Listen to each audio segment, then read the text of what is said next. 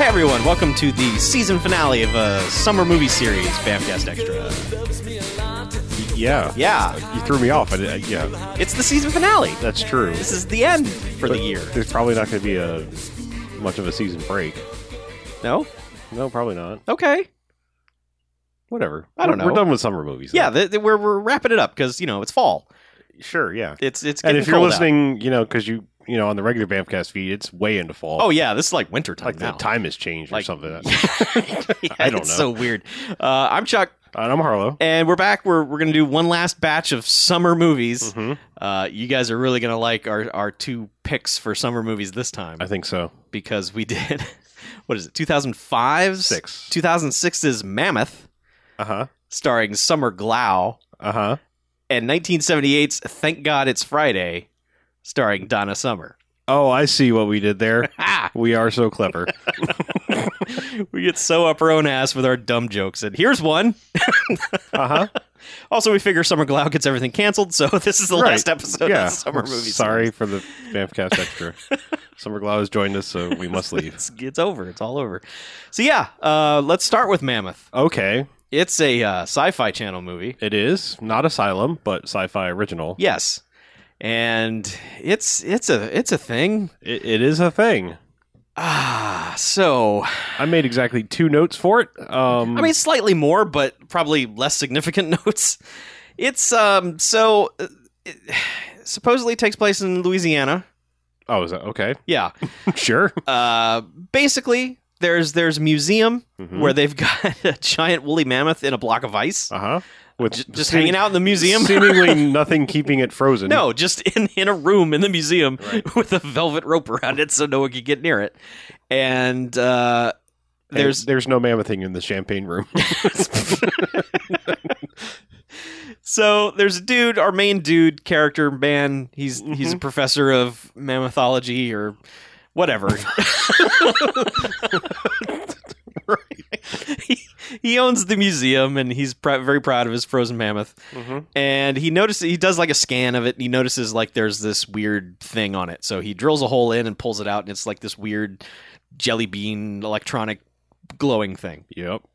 Well, this triggers aliens, Uh-huh. and aliens come. Yeah. Not real sure why, but Well, the story is kind of told over the opening credits, which I gotta say, a movie like this, a dumb Sci-Fi Channel movie, I was appreciating the hell out of the opening credits. They were very charming in their bad CG-ish kind of way. sure. But they just tell the story of mammoths on Earth being hunted by dickbag cavemen, and then aliens show up and put a stop to that. Okay. They murder all the cavemen, and then they possess like this one. They possess the mammoth, and they make the mammoth go crazy and kill everybody. And then, so this is kind of a Star Trek 4 kind of thing, where aliens came a long time ago and talked to the mammoths, and now they're mad, so they come back. And Okay. I don't know, but anyway, so this UFO shows up and slams into the museum, and this goo comes out and takes over the mammoth, and the mammoth goes crazy. Yeah. Yeah. That happens. Yeah, that's the movie. The mammoth is terrible mid 2000s CG, so it's very limited on screen. You don't see it very often, but so you have to focus on the human people, and so there's Science Man who's awkwardly weird throughout the entire movie, Yeah. trying hard to be entertaining. Right. Yeah, I mean, the only thing I recognize him from is he was like the handsome guy crush from Romeo and Michelle's high school reunion. Yep. That's like, I mean, they gave him like first billing. It's like, who are you? Yeah, I know. So I had to look it up. And, Yep. There's him. There's Summer Glau, obviously, Yes. and then Tom Skerritt. Tom Skerritt, ladies and gentlemen, from Top Gun. Steel Magnolias. Big time actor. other What things. the fuck are you doing that here? Alien movie. He was in that Alien. Oh yeah, he thing. was in that Alien movie also. Yeah, that was pretty good. Tom Skerritt in this seems off somehow. Yeah, because the essential dynamic is science guy, mammathologist, Dr. Dad, works all the time. Yeah, and no time for the family. Tom Skerritt is his dad, and just kind of watches over his air quotes 16-year-old daughter Summer Glau, who's having her birthday, Yes. her 16th birthday, Turning 16. or 26, give or take. One of the sixes. And I didn't really understand it at first, but like he's got her and Goofy Kid, and I thought they were brother and sister at first, but I did too. But they're not. No, they're not. He's the potential love interest of her, and His name is Squirrels or Squirrel. something. It's like squirrely. Squirrely. Yeah, It's something dumb. it is something dumb. But they squirrely. That is his Okay. name. Yeah. I guess Tom Skerritt also owns a theater, like a movie theater, He owns the town theater. and it's just like showing ridiculous B movies on her birthday. He's to a big entertain her. like 50s sci-fi guy, and Right. of course believes everything is a conspiracy and blah blah blah. Yeah. He's into all that. Mm-hmm. He's got like a SETI at home set up in his house where he does some science at one point. Yeah. Man, he's That's the setup, and then yeah. the thing gets set off, and it looks like a meteor. Like, oh, science guy's like, oh shit, I'm late. I got to get to Jack, who's Summer Glau's character's Yeah. name. I've got to get to Jack's birthday, Mhm. which is all more confusing because I thought, oh well, that makes sense. He's going to that kid's birthday. He looks like he might be 16, not Summer Glau. No, she's clearly out of college and Right. just helping out at home for some reason. Right. And No. but no, he means her, and he's just overacting the hell out of all of this. Like, Mhm. security guard comes in and interrupts him, and that's when he finds out what time it is. And I don't know, like it's kind of entertaining, but it's also like, dude, calm down. Like, it's a Sci-Fi Channel movie. I think I made a note that everyone needs to drink about 2 cups less of coffee every day because they're all experiencing caffeine overload in various different ways. Right. Main guy especially is just the biggest coffee achiever. Right. So he's running home and then sees what he thinks is a meteor coming down and crashes right into his lab. Yes. Awakens the mammoth, Mhm. and the mammoth kills/sucks out the soul essence of the security guard, I believe it was. Yeah, I wrote down he smells the life out of people. Right, he does, with his trunk. Yes. Um, Just smells the life right out of people. yeah. But it's not the mammoth doing it. He's possessed by alien goo. Okay, sure. Mammoth doesn't want any part of this. Right, okay.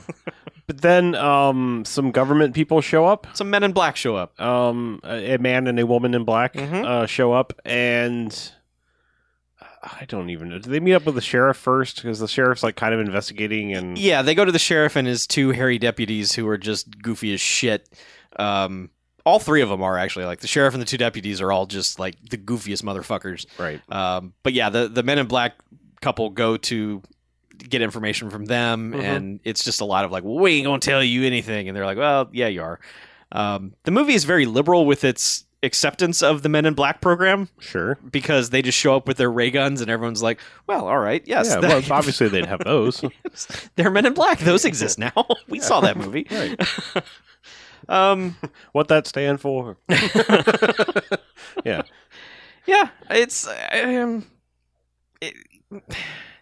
one of these things. It's not as bad as a lot of one of these things. Sure. Like it, I will say, at least it's trying. It's trying to emulate, be funny with parodies of scenes from movies and such. yeah, it's smart to know that because their effects are so bad, they've got to limit their scenes with this thing. Right. And so that leaves you a lot of time with just people talking, and so they tried everything they could to make all those scenes as entertaining as possible. Right. So to get to my first note, I'll paint the scene. So, Okay. Scientist guy I think he's gone back to the museum, seen the not meteor. Everyone's still calling it a meteorite, even though it's clearly metal, right. like a perfect metal sphere. Mhm. And the Men in Black were alerted to it because it changed course, Right. and deliberately hit this museum. So he's kind of like, cool, well, I guess I'm out, bye, for whatever reason. And then finally, like Summer Glau and Squirrely have been menaced by the mammoth because they went to like a rave in the woods. right, and the mammoth showed up kind of like Jason in that movie. Yeah.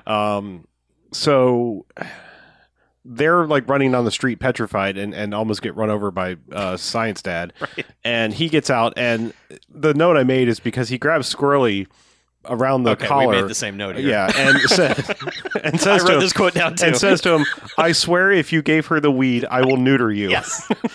He says it so forcefully and so angrily. Right, that I had to make a note of that. I wrote down the same thing. Okay. So yeah, okay, we're good here. So that's setting up that scene. So like because Summer Glau is just dumbstruck, and eventually is like, "Dad, Yeah. mammoth," Mammoth. and they I think they almost simultaneously also meet up with the Men in Black people because They're also there. they're also there, and then so they go like there's this whole extended thing where they're hiding in a cornfield.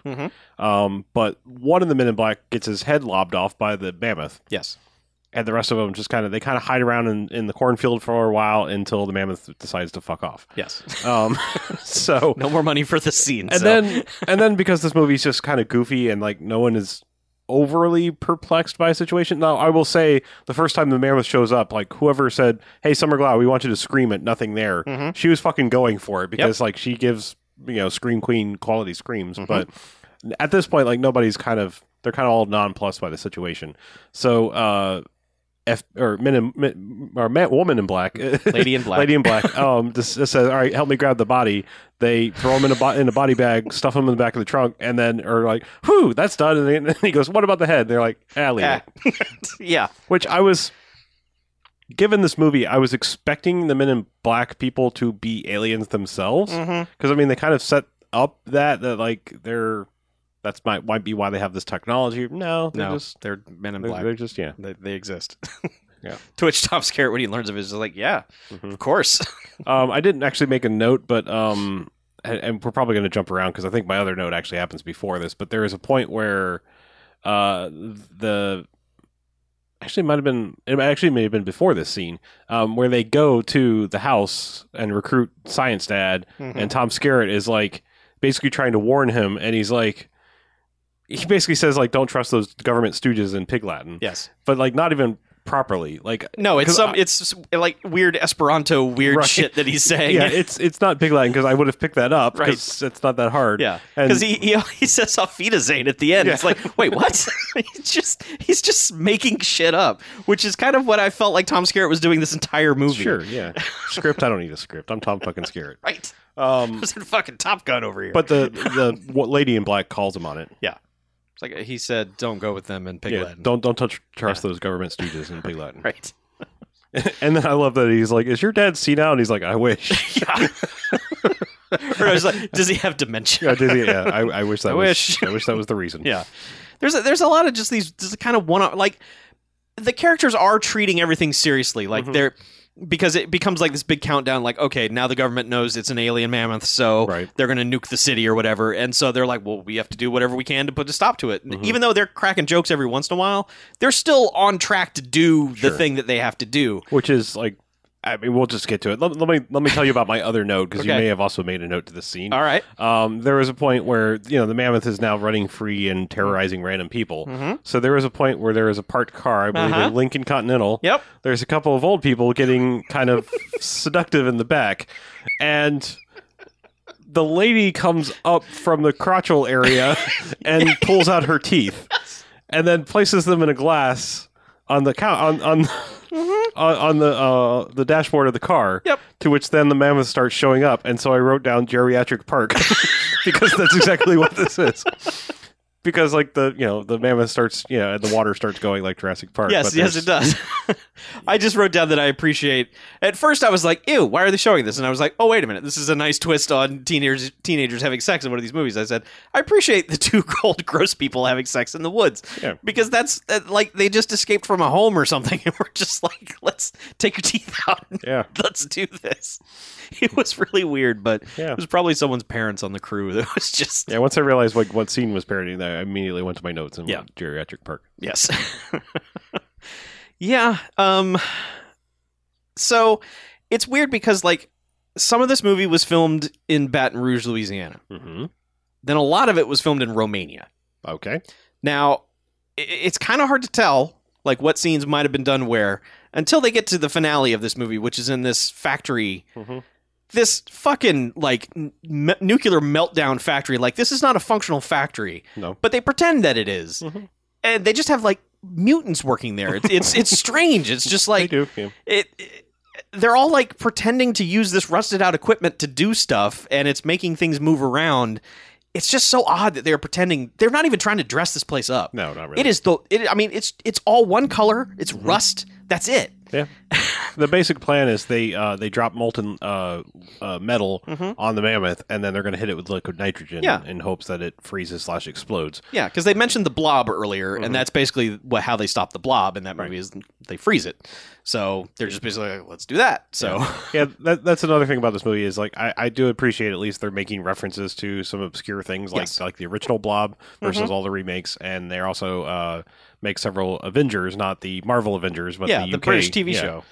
So it's someone had a clue. Like if you were forced at gunpoint to make one of these things and you had a clue, you would probably try to do as best you could with it. Right. And this kind of feels like that. Yeah, it's still kind of a mess of a movie from like transition to transition. It's very sloppy.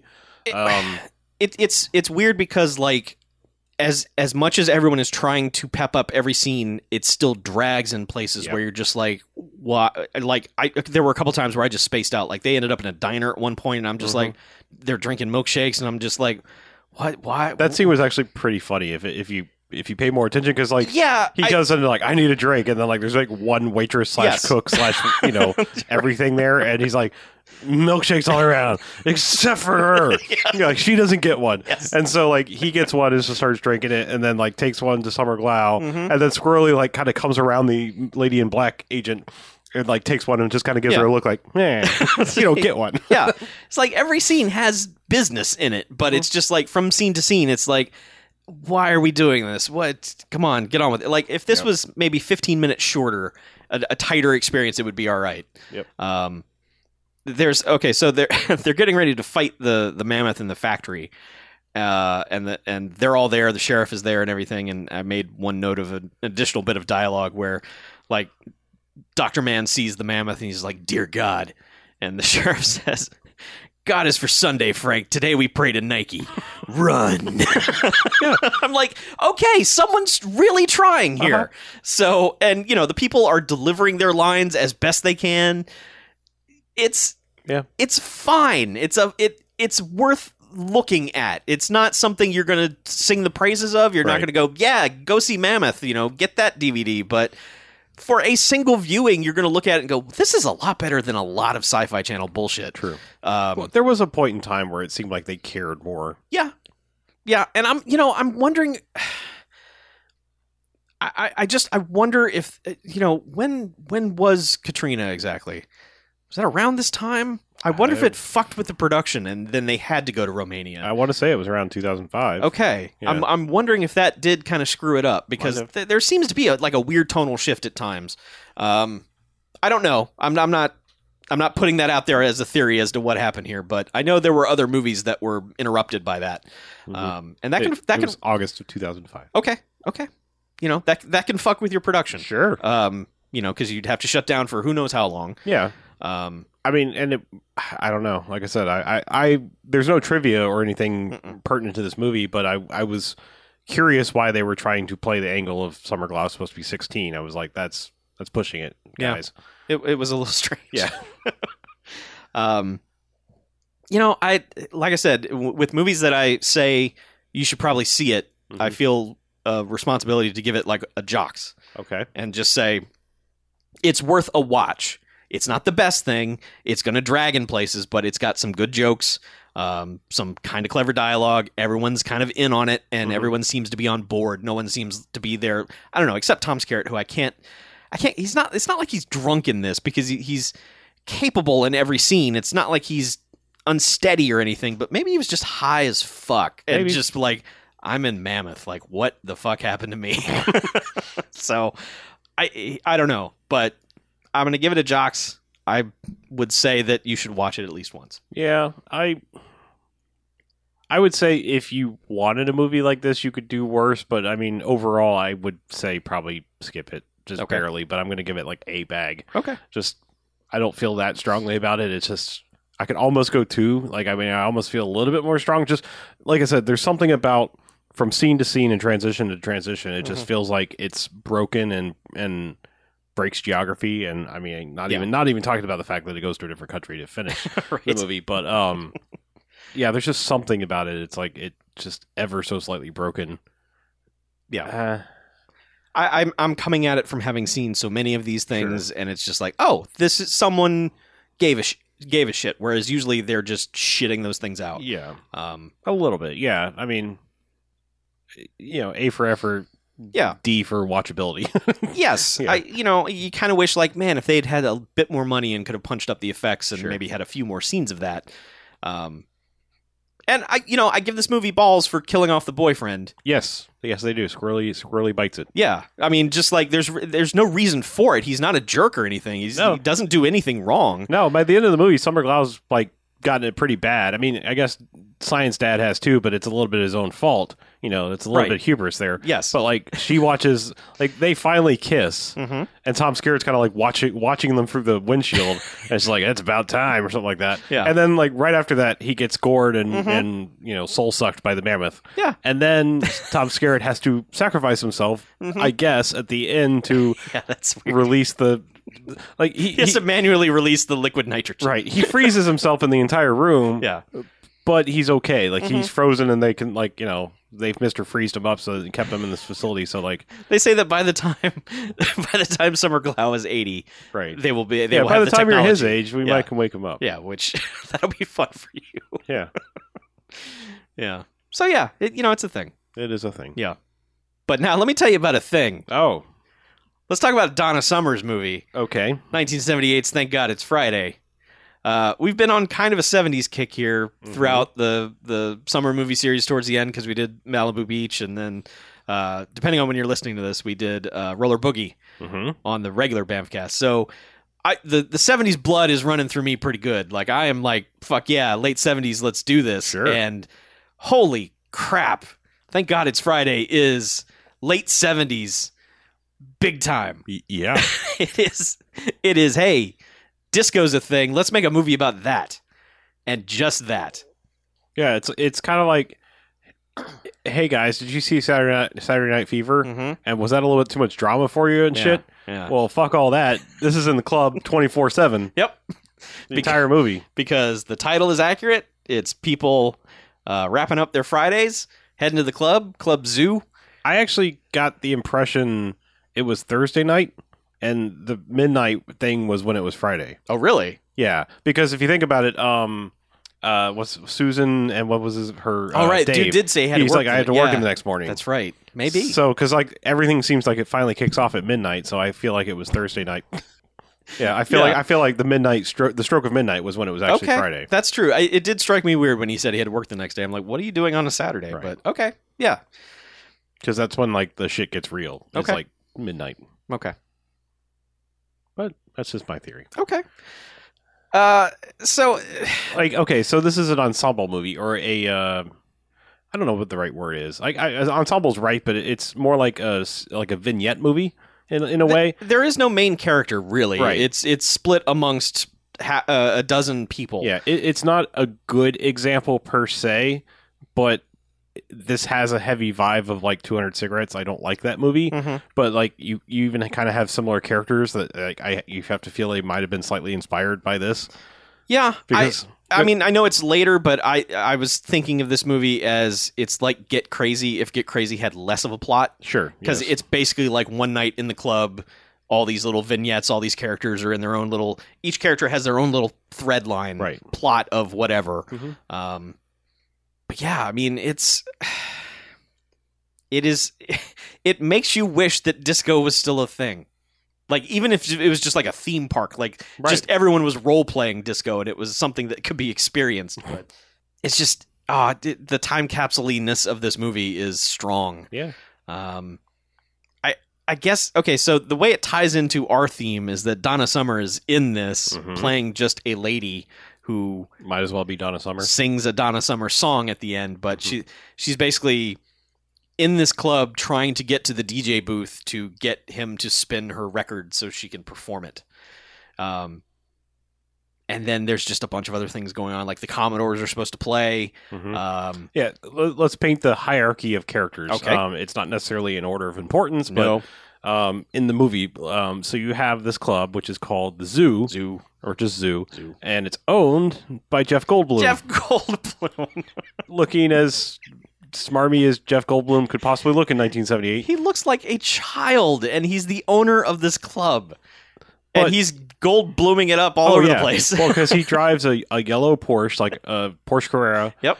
And gets to it, opens up the hood, which is the trunk of a Porsche, and pulls out you're like, is that a suit? Because you're already kind of wearing disco gear. No, it's like a custom car cover that he lovingly puts on it before he can bother to go in the club. Yeah.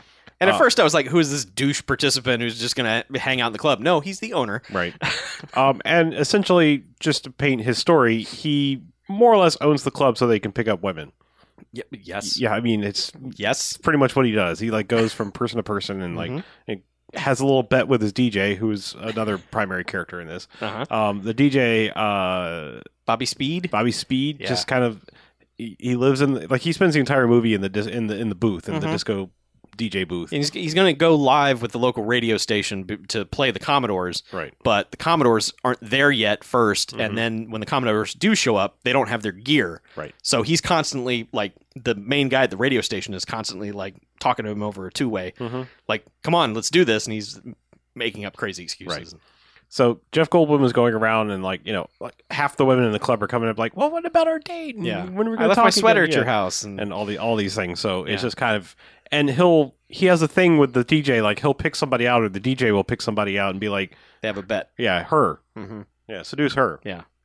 So that's kind of their story. That's his story. Donna Summer gets into the club and then is just doing everything she can to get up in the DJ booth and be like, give me a chance. I'm going to sing. I'm going to, you got yours. Let me have a chance to get big. Yep.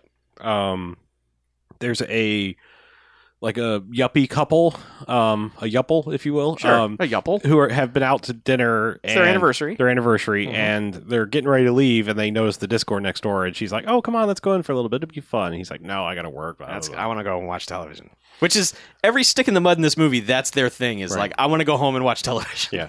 So they go to the club, and she becomes the one that he gets the Jeff Goldblum spotlight is on her. Yeah, the DJ's like, her.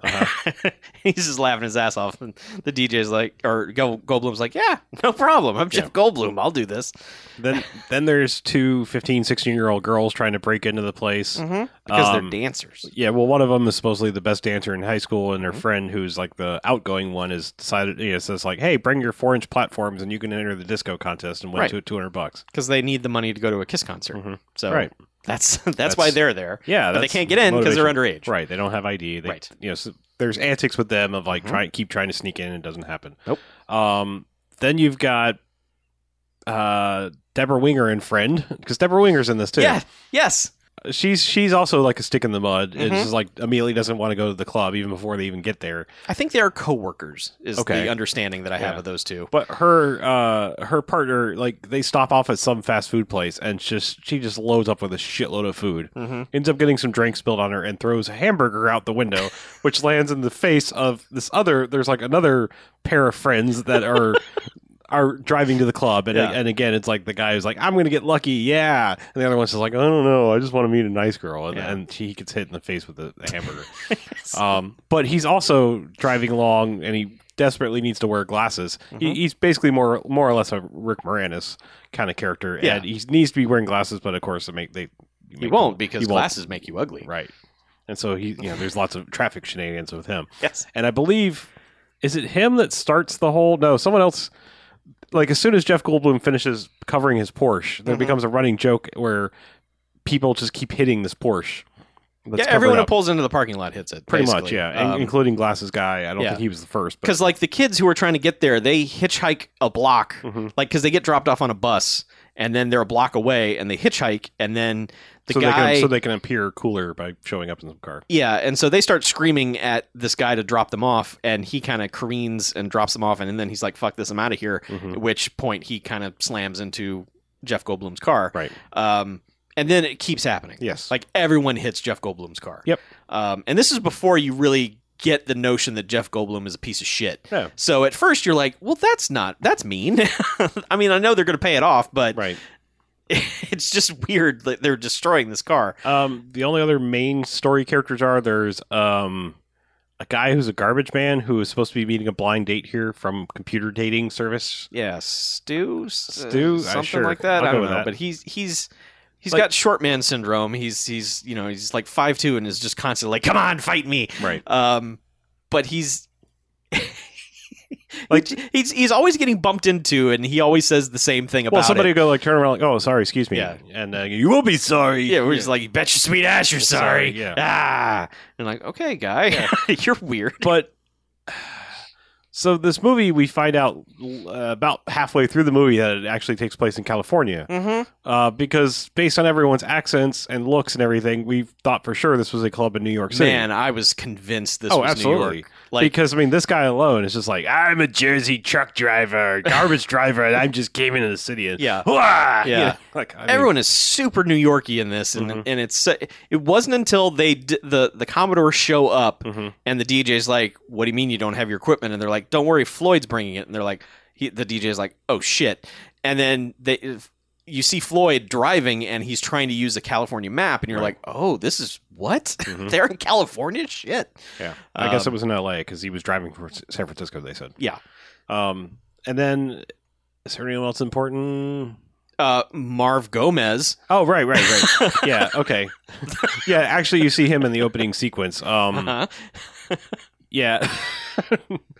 Yes, Marv Gomez. Goddamn right, Marv Gomez. Marv Gomez, the Leatherman, is very important because, like, in the opening scene, he is. What is he doing? Is he like unloading clothes? He's working in like the fashion district or whatever, and he's just unloading clothes. And he's just dancing the entire time. And a guy on a motorcycle drives by and just grabs a rack of clothes and drives off with him. Yep. So he's apparently like always dancing and getting fired from jobs. So yes, that's which his thing. he confesses later that he's all about dancing, and he will dance everywhere, and that gets him fired all the time. Right. So he doesn't care because dancing is life. It takes a while for him to get to this quote, but I'll just go ahead and get to my first note. Please do. First of all, my first note is I described Marv Gomez as in Disco Montoya. All right. And then my quote was, dancing! Everything else is bullshit! Yes! Exactly! Yeah. How did we ever stop doing this? I don't know. Because nobody has any shame in this movie. Everyone is just like, what the fuck ever. I will just do whatever, and no one gives a shit. Because whenever main characters are out on the floor, there are just extras behind them doing the weird, just look terrible, doing the dumbest shit, and nobody cares. Yeah. That's the highlight of the disco era for me. For is like, you just do whatever, and no one cares. Pretty much, yeah. So ancillary characters that actually kind of mean something. We meet one of them in the opening sequence, and it's kind of weird, and you don't really understand who she is till later. But there's this dental hygienist, who is like super crazy pill hippie girl. Yeah, because like she's leaving work and putting on a red wig. Kind of doing like she looks a little bit like, is it Penelope Ann Miller? a little bit. Yeah, so it kind of has that like look and voice sort of. Yeah. But like she huffs on the laughing Nitrous, gas. yeah. And then goes to the club with like, a tackle box full of different pills for various occasions. And she ends up like getting paired off with the husband guy as the wife is getting led around by Jeff Goldblum. Yes. Which starts with, hey, mind if I ask your wife to dance because you won't dance with her? So she's basically like, yes. Yeah. So those two pair off, and they're basically feuding all night long of which couple is going to do the worst damage to the other. Right. But husband man just gets drugged quick. Yes. Like she's just like, take these. Well, she's just talking constantly. He's like, I'm getting a headache. And she's like, here, take these. And he goes, and aspirin usually upset my stomach, but I hope these will be okay. She's like, oh, they're not aspirin. Like the next time you see him, his head just slams into the table. Yeah. And the only other ancillary character is the guy that was there for the blind date. His blind date shows up, and she's like 6 foot tall Amazonian woman. Well, maybe not just because he's so short, but she's a much taller woman, and of course he's just like, I worked too hard to get paired off with some giant lady. Well, he's immediately upset that the computer dating service did not listen to his wishes because he did not want a college educated woman. Right. Because this movie is like a constant, like, just like, women who do things and are smart, blah. But in a way that the women are just like, you're an idiot throughout the entire thing. The only thing that's so strange about it is that this blind date of his is like consistently trying to make it work. It's just like, why don't we make the best of it instead of just like, no, this is a club. You could do whatever you want here. Let's forget. Yeah. It's immediately because like she follows him outside and he's like, I'm going to call them right now. And he's like, I don't have any change. He's like, give me a dime. And she's like, I need this time to call my therapist. And so he just rips the payphone out of this phone booth. And it's just like, I'm angry short man. And she's just like, oh, brother. Why she didn't just run away screaming, I don't know. But yeah, that's pretty much the entire cast. Yeah, pretty much. Other than the Commodores, including Lionel Richie. But, like, those two kind of end up together because she wanders up to him while he's at the bar and he's going off on one of his rants, and she just hauls off and clocks him. Mm-hmm. And he's like, whoa. Yeah. I've never known anyone who threw a right cross like that. Sweet. I must have her. Mm-hmm. So I don't think we see them again for the rest of the movie. No, they run off. Yeah. The girls, the two young girls get into the club because they meet up with Marv Gomez somehow, and they see him crash into Jeff Goldblum's parked car, right? And they're like, "We saw that. We're gonna tell him unless you get us in." Right, basically. Yeah. And so he sneaks them in through the bathroom window. Mm-hmm.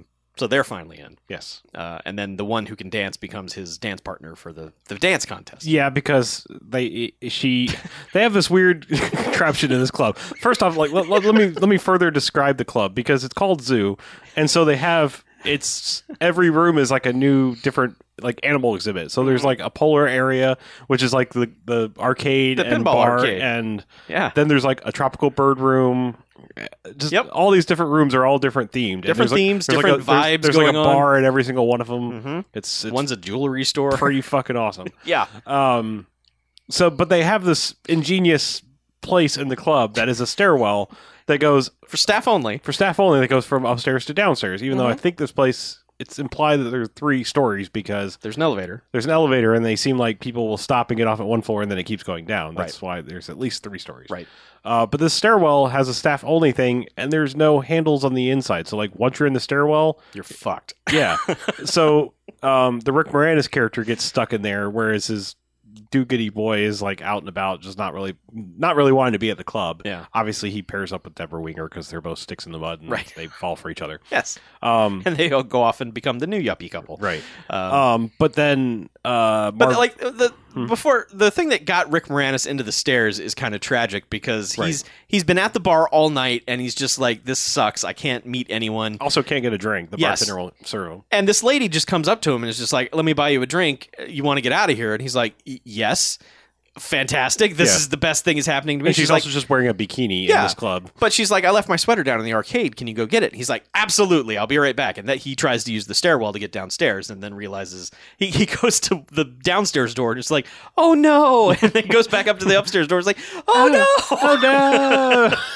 And then he's just trapped in there for the rest of the night. Yeah, but he gets joined by Marv Gomez's actual partner. Was the girl that was supposed to be his partner, Bridget Fonda from Jackie Brown. Yes, because the 2 young teenagers trick her into going in there so they could be his dance partner. Mm-hmm. So she gets stuck in there too. Which is great because, like, instead of being angry, like, pretty much...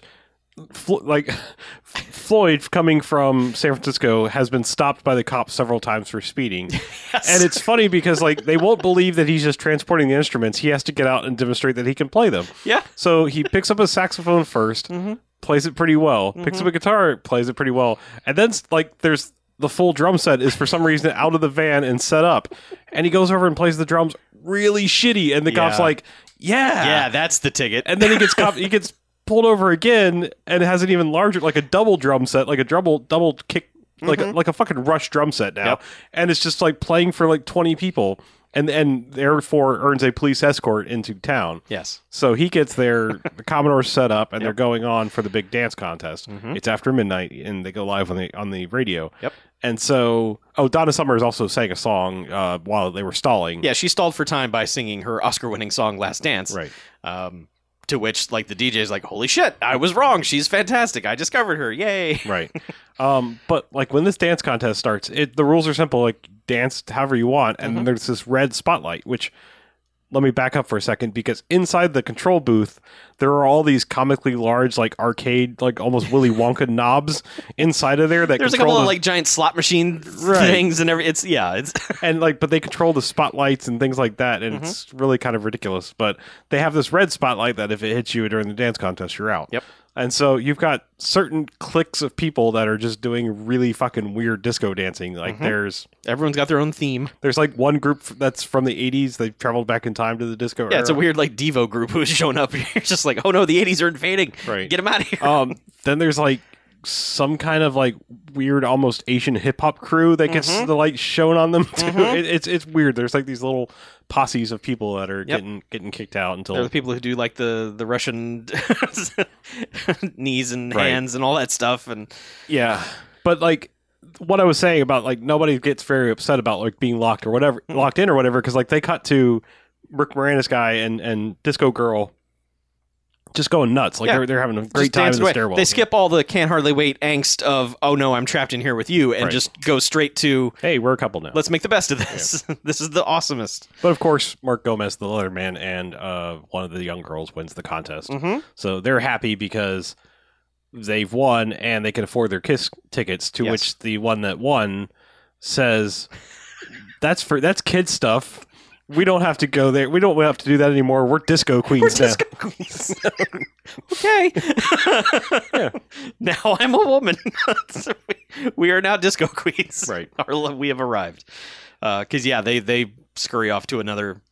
There's like, oh, we could go to the other place dance contest. It's at 1 o'clock. And it's like, I don't know. Our parents are going to be really mad. We were supposed to be home at 11. That's kid stuff. We're disco queens. Yeah, fuck it. Let's go. Woo. You know. Yeah. I mean, we skipped over large chunks of this movie, but I mean, that's... Sure. There's a whole, like, outside dance sequence where Marv Gomez just dances all over the hoods of cars. And when he says that line that I said earlier. Yeah. Another ancillary character only because it deals with one of my notes. So they have this whole crazy, stupid zoo theme thing, and there's a point where... You see him in the elevator. Yep. There's a guy in a gorilla costume with the head off, standing there and just looking exhausted in this elevator. Well, he's the elevator operator, and Jeff Goldblum comes in and is basically like, just looks at him, doesn't even say anything, and he's staring just him down, and he's just like, "It's so hot and itchy, man. I'm breaking out all over the place." And it's like, I pay you to operate the elevator and look like a monkey.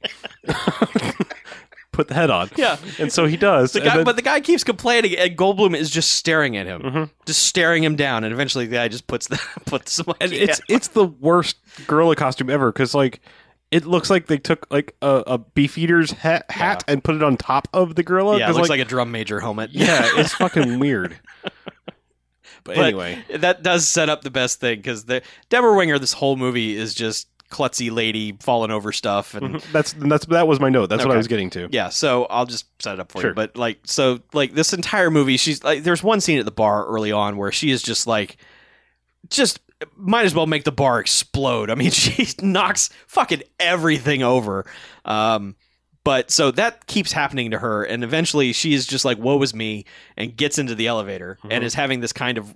her friend is also in the elevator, and she's met two of the dudes who were hitting on Deborah Winger earlier, and she was just like, ew, gross. They are wearing like your grandma's wallpaper from the 70s shirts. And the friend is just like, we're going to a jacuzzi party. You don't want to come because you wouldn't like that scene, so we'll see you later. And so they leave her all alone in the elevator with the operator, and she's just... Well, the operator is off screen, and she's just looking mopey, and like they walk by, and I think they brush up against her, and there's been this whole thing throughout the movie where her friend is telling her how you can spot a creep, right? And it's like based on how they dress, polyester, and it's like, oh, polyester, automatic creep. It's like that, you can't wear that out on the dance floor, and so like this guy brushes past her, and she's just like, that was polyester, right? And from off screen, you see the gorilla's hand come in and gives her the little buck up punch on the chin, like buck up, camper. You know, just that little doesn't say anything. Just that little tap on the chin. It's so random and nonsensical, but it's so fucking perfect. They used it again when they used in the closing credits where they would show like a clip of the person and put their name up. That was the clip they showed for Deborah Winger, was off-screen gorilla hand going, chin up, bucko. You know, it's like, God damn it. There are just so many little random bits like that throughout this movie. Just, I mean, like, and there's another, so like, they're getting to the end where Jeff Goldblum is just getting fucking desperate to get this wife to go home with him because he must win the bet with his employee, which is stupid. So they're standing like in the entryway, and he's like, "Come on, let's get out of here. Your husband's a shitbird. He's hanging out with the redheaded wig lady. Let's go."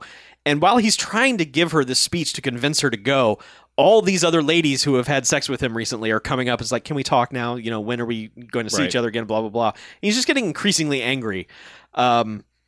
So eventually the wife and the husband get back together. But at one point, Goldblum has convinced her, let's go. Let's get in my car and let's go.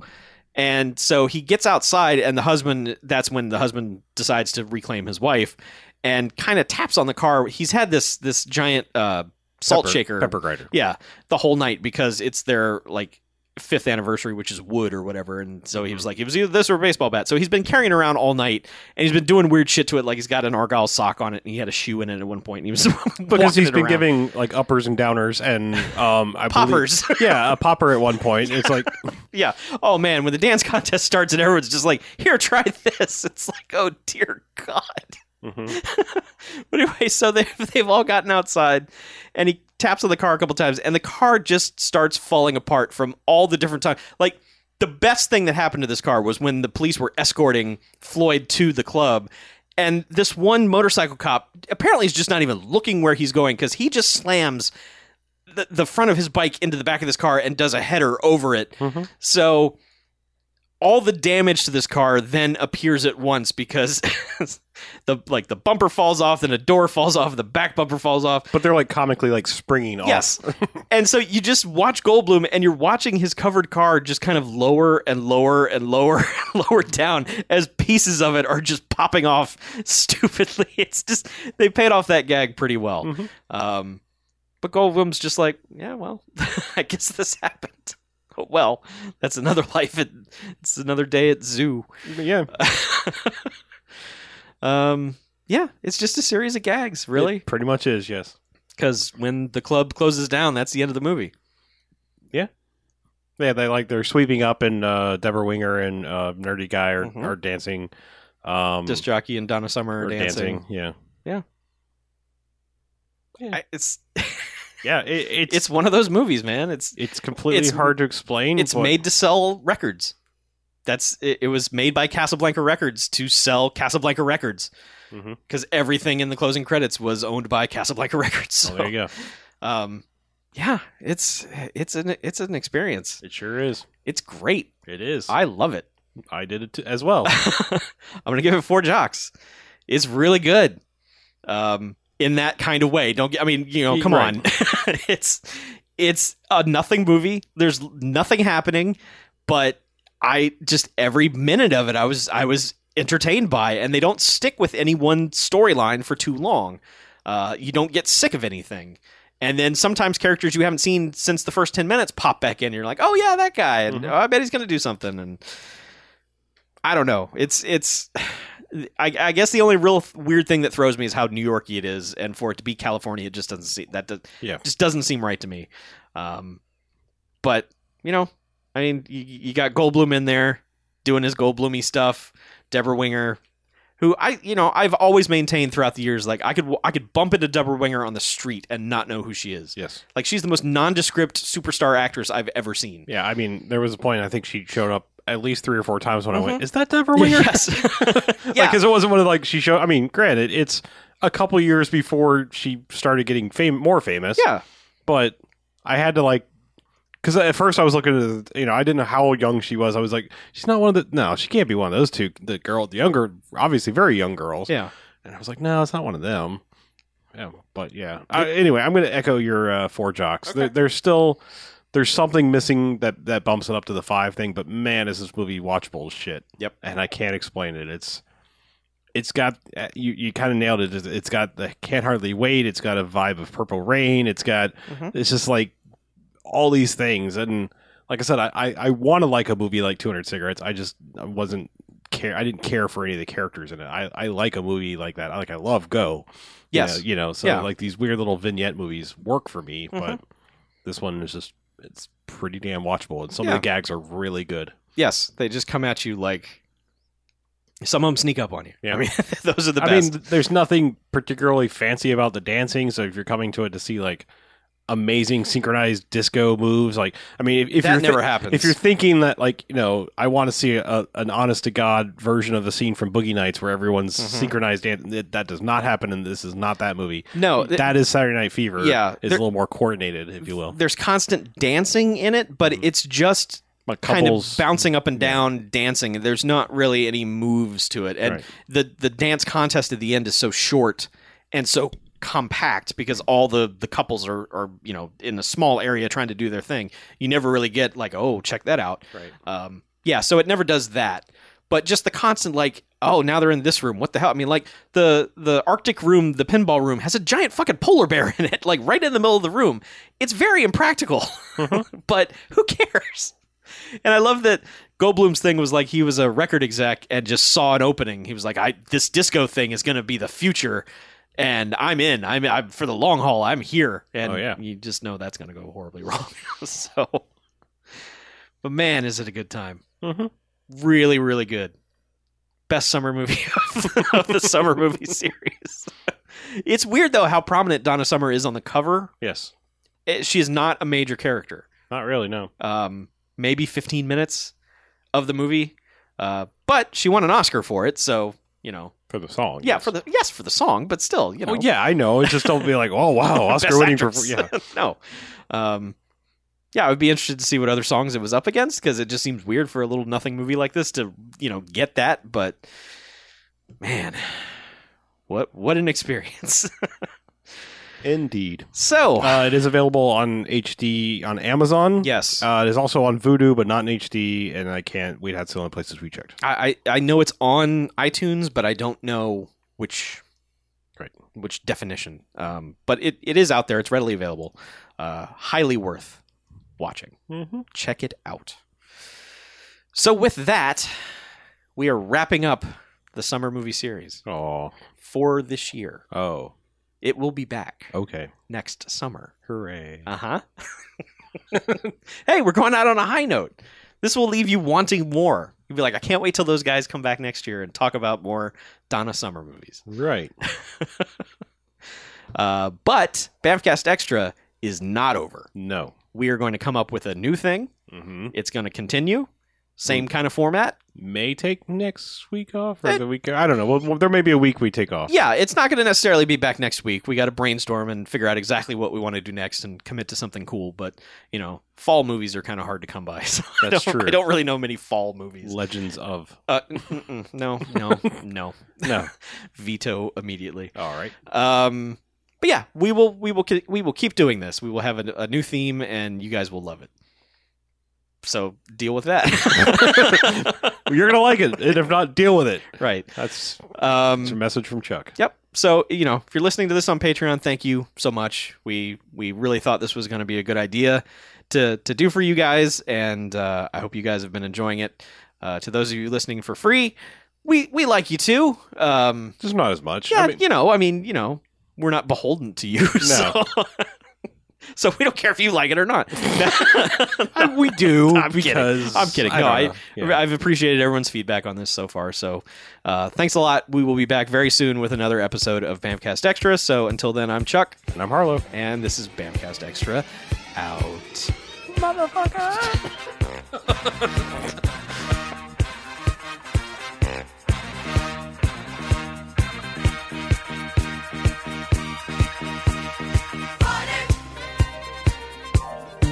Thank God it's